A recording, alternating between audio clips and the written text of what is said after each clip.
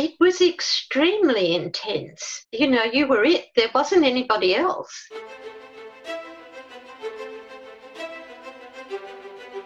Welcome to the podcast where we track down Australian war veterans, have a chat with them, and hear their stories. I'm Alex Lloyd, and this is Life on the Line. The only thing I was scared of was failing, was letting down the people there that I was supposed to support. Things went south really bad. You've got to have an element of crazy to be good at what we do. There was an ego attached to being a gunfighter.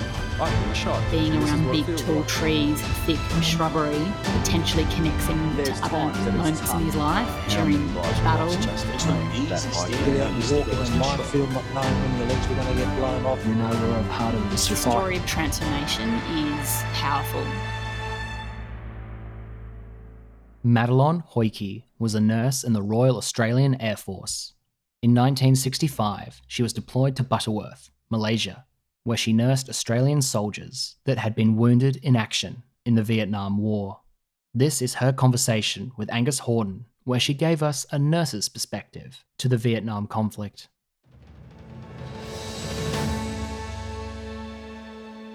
I'm Angus Horden, and I'm speaking today with Madelon Hoiki. Del, welcome to our podcast.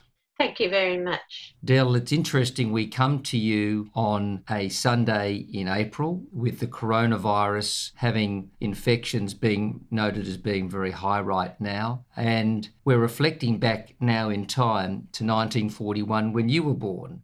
It must have been quite a scary thing for your parents to bring you into the world at that time. I've reflected on that, obviously, because 1941 was a particularly difficult time for Australia. As history tells, the Sydney was sunk off Geraldton, and suddenly Australia began to realise that they weren't an island, that they were really involved. Interestingly, with the COVID-19, we've also started to have that same sort of mentality, that we're an island and we're trying desperately to isolate ourselves. Del, I understand that your dad at the time was an aircraft fitter, and he was very disappointed because, like many of the able men at the time, he wanted to go and serve. And as you said, 41 was actually the critical year, and 42 for us. Do you remember his frustration at home? No, but later I do. He was always disappointed, and in fact when the RSL was quite specific about the people that could join it in the late 40s, was that you had to have operational service, and he didn't, and so he felt like he was a lesser person, although he was a volunteer. And it's the luck of the draw if you get posted somewhere where you gain operational service. In fact, it's really quite unfair. Del, I understand that you had a country upbringing. I was born out of Gosford at Holgate, and then after the war, when Dad came home, he bought a property at a place called Peats Ridge, which is now, you can commute to Sydney, but in those days it was a dirt road, and it was a very long trip to Sydney. There was no Hawkesbury River Bridge. It was a ferry going across, so that to go to Sydney was a big exercise. You eventually leave the farm and you want to start your own career, but your dad wasn't so happy about that. He thought I would never stand the discipline of nursing or nurse training. I think probably I was quite an outspoken youngster. I railed against the rules he thought I should abide by. I wanted to go nursing, and my mother said, well, if you're going to go nursing, you're going to go to the best place. And so that I was very lucky to go to Royal Prince Alfred in Sydney. And I can remember having done interviews to be able to get in there, that the matron of the day said to me, oh yes, we do like to take some country girls who've been to public schools, because it was a place where really a lot of the private school girls, and it was considered the top of the training schools at the time. So what actually led you to go into nursing? Oh, I'd had my tonsils and adenoids out. I'd had my appendix out, and I thought I loved the way nurses could be. In those days, of course, they all wore stiffly starched aprons and hats and things like that. And it was their capacity to be able to be in charge of the situation that I found really, I think probably was something that I felt that I would like to do. And their competence. Their competence was amazing. I imagine that during your service in the nursing, you would have had experiences of, sadly, men being stabbed in gunshot wounds. Royal Prince Alfred at that stage was in the middle of Newtown, Redfern area. Also in those days, I started nursing in 1958, and in those days there was a lot of pub fights and that sort of thing. And yes, accident and emergency on a Saturday night at Royal Prince Alfred was absolute mayhem. So that would have given you like a war zone or later a bit of a military experience of things to come, perhaps. Perhaps, but I wasn't even thinking about it at that stage. Nursing in those days was 4 years. 4 years of unmitigated slavery, might I add. We were paid £3, which is about $6. It was hard work. And nurses were expected to be cleaners. We had a lot of mundane work to do.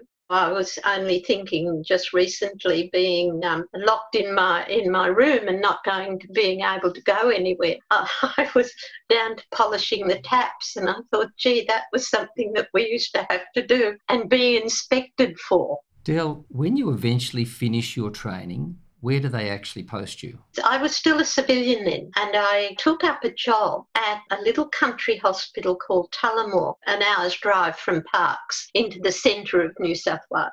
And it was a little hospital, a little 8-bed hospital. I was there employed as a general nursing sister. And that was extremely interesting. As a young woman, I was only 21 then, and the young fellows from the town used to come in with all sorts of excuses to check out the new nursing sister. One of them said, what are you doing Saturday night? And I said, oh, well, what is there to do? Because Tullamore had one pub and one bank. That was about it. Oh, well, he said, we could go roo shooting. And I thought, gee, yes. So I have to say I did go roo shooting a couple of times, but it was a lonely existence. And I saw an ad in the paper for nursing sisters in the Air Force. So that ad inspired you to leave and join the Air Force? I thought, gee, this wouldn't be too bad, so I applied. And your brother also followed your dad's footsteps in becoming an aircraft engineer? Yes, he did. He did his as a civilian through de Havilland's. But ultimately he went to Vietnam as well, and he went as a civilian working for an aircraft company called Pacific Architects and Engineers. They were a bit like Honeywell. During the Vietnam War, they did a lot of supplies and that sort of thing. Del, you join up and you pass your tests and you undertake the aviation medicine course at Point Cook and become a section officer in the Royal Australian Air Force. When do you first start hearing of the rumblings of the war in Vietnam? When I first joined up, I was posted to Laverton, where there was a hospital, and then I was posted to Richmond. And the hospital at Richmond, in the mess of an evening, sometimes the young fellows were making jokes about polishing off their medals and things like that because they thought something was coming. I think I was at Richmond for probably 2 years. Well, there wasn't a lot spoken about it at that stage. It wasn't until 1964-65 when we actually got involved. You're then posted to the Air Force base at Butterworth in Malaysia. As a section officer nurse, yeah. And you're keeping in touch with the people back home. I imagine that would have been very difficult for you from up there. We could write letters home because we weren't involved in Vietnam yet. Confrontation was going on with Indonesia, and there we had troops fighting in Borneo. the first sign of anything that I recognised was that the boys that had been at Richmond with me arrived in the mess one evening, and the Neptunes had arrived. Now, the Neptunes were actually flying over the Sydney to make sure that it got through the areas of Indonesia, I imagine the Indonesian waters. And so that they turned up, and of course, there were jokes about, well, I can't tell you what I'm doing because I'd have to kill you, and that sort of thing. But really, I didn't twig that anything like that was happening until we got a couple of the training group, a couple of soldiers from the training group were admitted to us. They didn't say anything either. So it wasn't until May 1965 that we began to realise that something nasty was going on up there. Do you remember your first casualties that did come in? Oh, yes. First medevac that came from Vietnam were from 1 RAR. They were based at Ben Hoa. This was about 15 miles northwest of Saigon. There were 4 or 5 of them. There was a Lance Corporal Mundy, Errol Weatherall, another fellow that had been shot in the face, and he was taken down to Singapore because there was a orofacial surgeon there. They're the first 4. Now, I didn't do that medevac, but we looked after them. I nursed those gentlemen in the wards. I guess we were caught a bit unprepared because we had to do that medevac in an old DC-3, and they were using the equipment that they'd used in medevacs from Korea, so that it was a really patch up and let's get organised sort of process. So, Del, you were actually then going to Vietnam to get your casualties and to bring them back. Yes. What would happen, we would get a signal. And, of course, in those days there was no emails or anything like that. It had come out on an old printer, a signal telling us the casualties that we had to collect. And that meant that it gave us an opportunity to prepare the sort of equipment that we might need, so that was part of our responsibility as the nurse doing the medevac, was to load up the equipment that you felt that you would probably need to use. If it was an emergency, then we would use the old Dakota. It was obviously, the Dakotas were in the Second World War, so that they were less than comfortable. And the only thing was that they had a very, very good heating system. But usually we would do the medevacs on the Hercules. Now, the Hercules were running from Richmond to Butterworth, and they would unload stores and that sort of thing. Then we would load our gear on, and we would then fly to Saigon or Tan Son Nhut Airport. The Hercules don't have very adequate toilet facilities. In fact, the old A model's toilet was a thing that folded down from the side of the aeroplane, and you had to mount these 2 or 3 steps up and sit on this can. And the thing was that it was supposed to have a curtain that went round it. Now, the curtain would be torn and tattered, and sometimes there was hardly any left. So that I have to admit that going to the toilet on a Hercules was an experience I ever participated in. But when we got to Saigon, you probably needed to go to the toilet, and the Australian Army put on some poor sergeant who had to pick up the nursing sisters and take them to the toilet. And I often think, if their children were saying, "What did you do in the war, Daddy?" they would say, "We took the nurses to the toilet."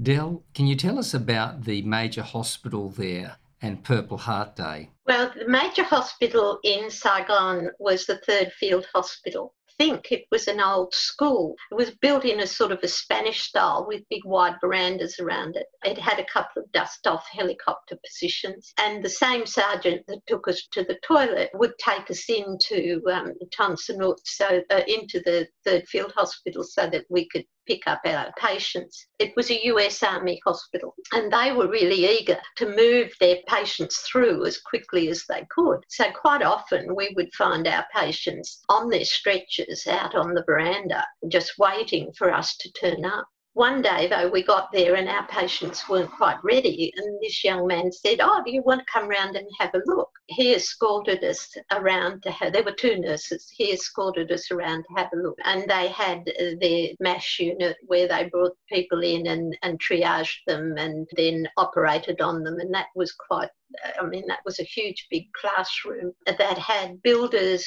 sawhorses. They'd unload the patients from the helicopters, bring them in, stick them on the sawhorses, and then triage them and then move them into the theatre.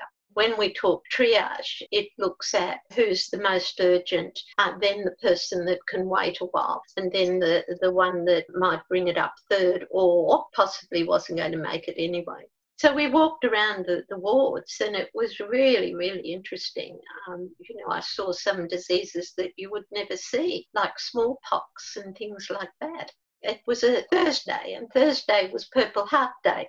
There's this officer walking around with a secondary person behind him carrying on a cushion all these Purple Heart. And each soldier was given a Purple Heart because he had an injury. I think the poor fellas that just had malaria didn't get one. But anyway, and then we went down to where the helicopters were parked.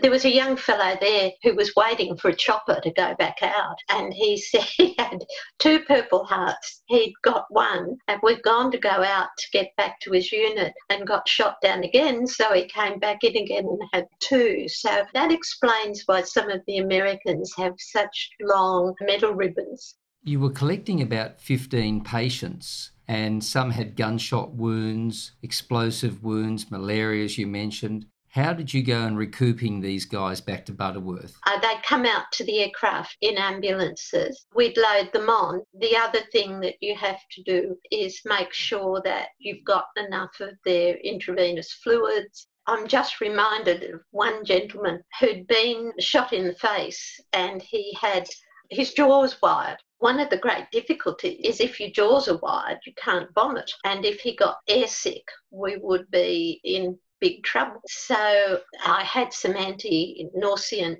medication to be able to give him, and I crushed it up and put it in a syringe and squeezed it down into the side of his mouth. And then unfortunately our aeroplane went unserviceable, so we were stuck on the side of the airport for a while they tried it and fixed it up. And this chap, because he was able to walk, sort of disappeared for a while, and when he came back he said to me, "Oh gee," he said, "that feels better. I've had a beer, a local beer, and some local food." And I thought, oh my goodness, and I've given him an anti-nauseant.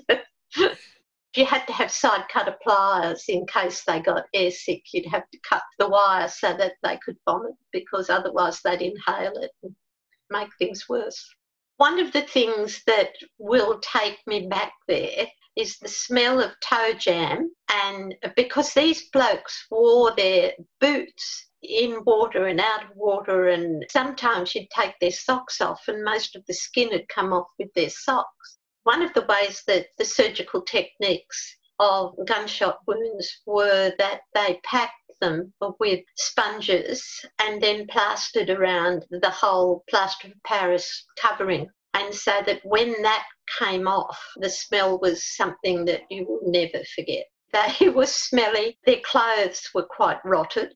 When we got them back to Butterworth, they were all concerned about their webbing. That's part of their uniform, and they signed for it, their webbing and their gun and their boots, and if they lose them, they had to repay the cost of them. So that I can remember, that plonking their webbing on the end of their bed and saying, "Here's your webbing, it's okay." And when we got back to Butterworth, they still had live grenades on their webbing. And poor loadmaster, he nearly had a fit, because he would stand up the front and say, "This is how you do and this is what we do, and if the aeroplane's going to crash, and I mean, it was just, if the aeroplane was going to crash, we'd have 15 fellas all tied into the aeroplane. I mean, it wasn't going to make a lot of difference. But the loadmaster was acting like a hostess. And then when he found that we had live grenades, he wondered where he'd gone wrong, I think.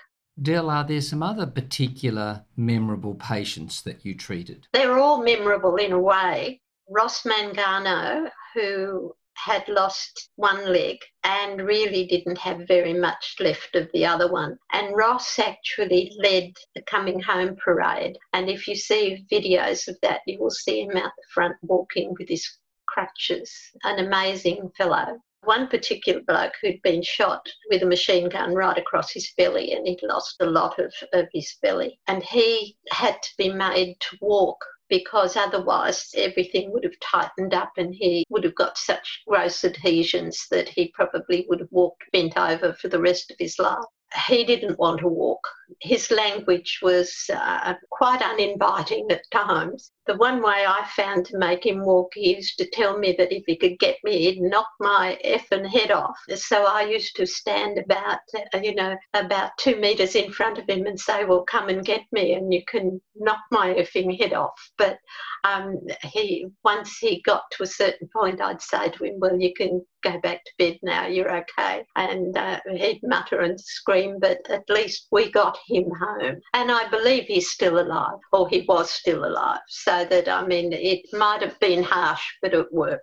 So, Del, you obviously went through periods of intense stress and strain. How intense was that workload when you were doing those evac missions? It was extremely intense. You were it. There wasn't anybody else. It took a fair amount of strength, using every inch of your knowledge. But in fact, it was what you were trained to do, and there was a certain element of satisfaction associated with that. It was tough, but unlike a lot of things, you could see that there were positive outcomes. So all the training that you had done, going back to Royal Prince Alfred and then with the military, it never quite prepares you for the catastrophe of war and the suffering of men that you were going with. That is a thought that comes to me in retrospect. But when I was in the middle of it, I didn't have time to think about it. You were just so busy. And of course, I was very young and I'd met the man that ultimately became my husband. So, life was just giddy. It was full of excitement, but not always good excitement. But certainly it was intense, and that's probably the best wording I can use. And you would have gained solace with camaraderie with your fellow nurses? Oh, gosh, yes. Somebody said once, you drank it down, and I suspect probably we did. In those days, drinking and smoking and partying were the things you did when you were off duty. Yeah, a release for the pressure that was building up. I think so, yes, I think so. When did you get the odd moment to yourself? Because I understand some couples used to nip down to the beach together. There were 3 or 4 romances going at the time. And you have to understand, I think that there were only about 20 nurses and about 200 young pilots and navigators and that sort of thing in the mess, so that it was bound to happen. As I said before, we were in the middle of confrontation. And so that the mess at Butterworth was right on the beach. It was a really spectacular position. But right on the beach also was a gun emplacement with a whole lot of, and I don't know whether they were New Zealanders or Australians, but it was a big gun. They were there, and of course they had a spotlight to be able to see if the Indonesians were coming. But mostly they looked to see who was going out with who and ruining any sort of a close engagement on the couple's part. And Del, as you were saying, you met your husband in Malaysia. Was he in the mess as well? Yeah, he was a navigator on Canberra. After 12 months in May 1966, your deployment finishes and you return home. What happens to your Air Force career after that? We got engaged before Fred came home. Fred came home about 4 or 5 months before me. He then had to write and say, yes, he intended that we would get married. And the moment that happened, my service was no longer considered necessary. It wasn't put like that. I was no longer suitable for service. The moment you became married, that you couldn't still stay in. You know, Del, that's funny because the nurses who pioneered the way in the First World War were the same, that they were fine to serve at Gallipoli and on the Western Front, but as soon as they married someone, they sent them home. I don't see how it would have made you a lesser nurse being married or not. In fact, having the support of your husband there, you would think would be a positive. But But anyway, look, you're sent home. Fred is still on Canberra's. Because they were short of pilots because Vietnam was going, Fred had applied to do pilot's course because that was what he'd wanted to do originally in joining the Air Force, but they'd chosen to make him a navigator, so that he applied to become a pilot. And as a flight lieutenant, he was accepted to be a pilot. So he'd come back and was at Point Cook doing his flying training. And when I came back in the April. We got married over Easter, and then I went down to Melbourne while he was doing flying training. But even then, you weren't supposed to be married on flying training. So that, because we got married, and so that I was sort of an addition to the service, but got no, wasn't treated like a wife. When he went to do his jet flying over in in Western Australia, we had to pay for the move all ourselves and pay my fare and everything else. Wasn't so easy. Very difficult, yeah. I understand Fred, when he's posted to Vietnam to be a Caribou pilot, I mean, the Caribous were an excellent aircraft. I mean, it was actually a highly hazardous, I mean, if you had to be a pilot, there were far safer planes to fly because they used to throw them onto these mountain tracks. They were famous for that. I mean, if you were a Caribou pilot, you were a great pilot. So, Del, amongst Fred and his flights up in Vietnam, you had your daughter. We had Linda before Fred went. Linda was just 9 months old when Fred went to Vietnam. That must have been very difficult with you having your daughter at home, Fred being back in Vietnam. That was good and bad, I suppose, because I knew what he was doing, which a lot of wives wouldn't have had a clue. But knowing what he was doing in some ways made it worse. And of course, as I've alluded to before, communication was just so difficult. We used to send tapes to each other. But, it was a 3 or 4 week turnaround before you'd send a tape, and you'd be dealing with things as they were right at that moment. And then you'd get a tape back, and whatever you'd been talking about had already passed. And letters. 12 months of it was really quite tough.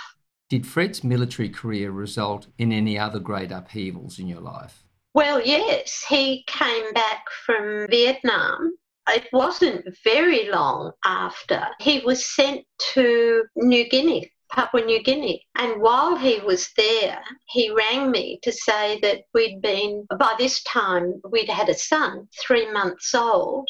And Fred rang me to say that we'd been posted to Papua New Guinea. And so that with a 3-month-old baby and a 1.5-year-old little girl, and Fred was in New Guinea, I sold the house, sold the car, sold the TV, packed up the house, and the Air Force let him come home for 3 days so we could have an uplift. It sounds like a religious experience, but it wasn't. And off we went to Papua New Guinea for over 2 years. And were you based at Moresby? Yes. He flew everywhere, all over Papua New Guinea and Bougainville and New Britain. And what was he flying then? Just in the Caribou still.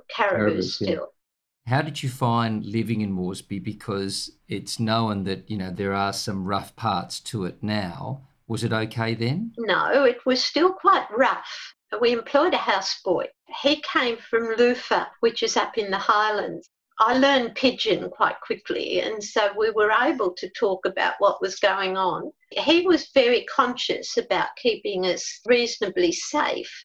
I had a gun. We had wire on the windows, and our dog got stabbed, and, there was a fair bit of stuff that and I got attacked a couple of times. I got attacked with a rock through the windscreen, and somebody jumped on the front of the car. It was pretty awful. Anyway, I worked at a squatter settlement mission as a nurse, got involved in that with a priest called Father Frank Flynn, who'd been quite famous during the Northern Territory and that sort of thing. And he came and saw me and asked me, would I like to go and help? So I said, yes, I'd go and help. And there was a nun running it. And of course, as soon as I turned up, the nun got sent somewhere else. So there I was. And I used to be able to take Peter, my son, have him in a playpen, and the Marys would come and look at him. And one of the interesting things in New Guinea, you were not allowed to wean a baby off the breast onto a bottle. And the reason being, there's no sterilising and there was no capacity to be able to keep the bottles clean. And there was also a bit of a cargo cult about feeding, white babies were fed through with a bottle. And that's why they ended up having all the jobs and things like that. So that if they fed their baby with a bottle, maybe the same thing would happen. That was an interesting exercise too, because my son is 6'5", so he was a big baby, and the Marys would look at him and wonder, whether it was something special that white people had to be able to grow such big, tall babies. Dill, did you take the opportunity to go to the war cemetery in Moresby when you're there? Yes, I did. I went to Bamana twice. I went on Anzac. The dawn service at Bamana is just something to behold. Words can't explain how emotional it is. But also, during Fred's time there, they discovered an aircraft, a Dakota, that had been bringing prisoners of war back from Java. It had misread the maps and had crashed into one of the mountains. It was up above the tree line, so some of those mountains go up to 16,500 feet. They'd found it. The helicopter had gone in and they'd found the people there, but they'd also found that there was a nursing sister there. And so they'd brought her body back and flew her family, her mum and dad, who were still alive, flew them up, and she was buried at Bamana. And so that I went there as a representative, but also it was one of ours. So I was proud to be able to be there.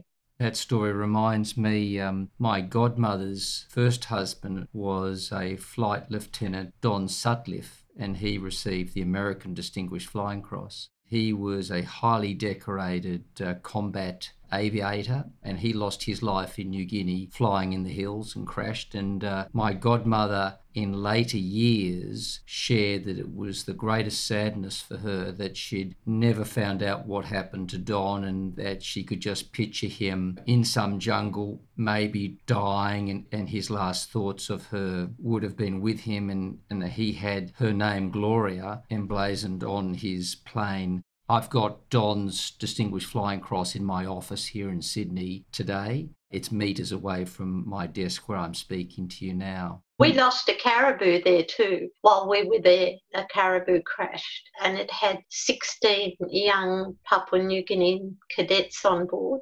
What the Air Force was doing, the young pilots that were coming through, they'd bring them up to Papua New Guinea to teach them how to fly, the special sort of conditions associated with Papua New Guinea. These young fellows come and had dinner with us that evening. Some of them had left some gear with us, oh, Dill, can I leave this here? We'll be back. We're only flying these cadets up to Lae. Anyway, they crashed. Of course, the big scary thing is payback. And I don't know whether you've heard about payback, but in Papua New Guinea, it's a very strong thing that if I hurt your tribe, you hurt my tribe. And of course, we were the weakest link in that tribe. And so that it was pretty dangerous because I had 2 kids and, that was a bit of a worry. Dill, you actually have an OAM. How did you earn that award? I earned that for my community work supporting veterans in my community here in the Manning Valley. How do you reflect back now on your military service? I guess it really is that it's just one page of my life. I've raised 2 wonderful children. My son is serving in the Air Force and he's an airframe fitter, so that's probably the 3rd generation. And he has a son who is in the Air Force Cadets and wants to join the Air Force. After Fred got out of the Air Force, we moved to the Manning Valley and we had a beef raising property. And I went back to work. He'd had his time and this was my time. I went back to work. I went back to university, did a graduate nursing degree, and then I did a postgraduate diploma in aged care and specialised in dementia. I was the clinical nurse consultant, Mid North Coast Area Health Service in dementia, I've presented papers at the university at the World Conference in Alzheimer's Disease in Edinburgh. It's only latterly that I see my service as having been as important as it was. I guess you just keep on running, don't you? Del, it's been fascinating to hear these insights from you and to see how your Vietnam service has been so important to you and indeed shaped your life. Thank you for talking with us today, and especially thank you for your service to our nation. Thank you. Thank you very, very much.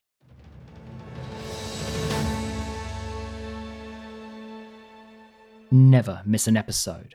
You can subscribe to us in your favourite podcast app, on YouTube, or by going to our website and signing up for our free e-newsletter. Our website is www.lifeonthelinepodcast.com. You can also follow us on social media.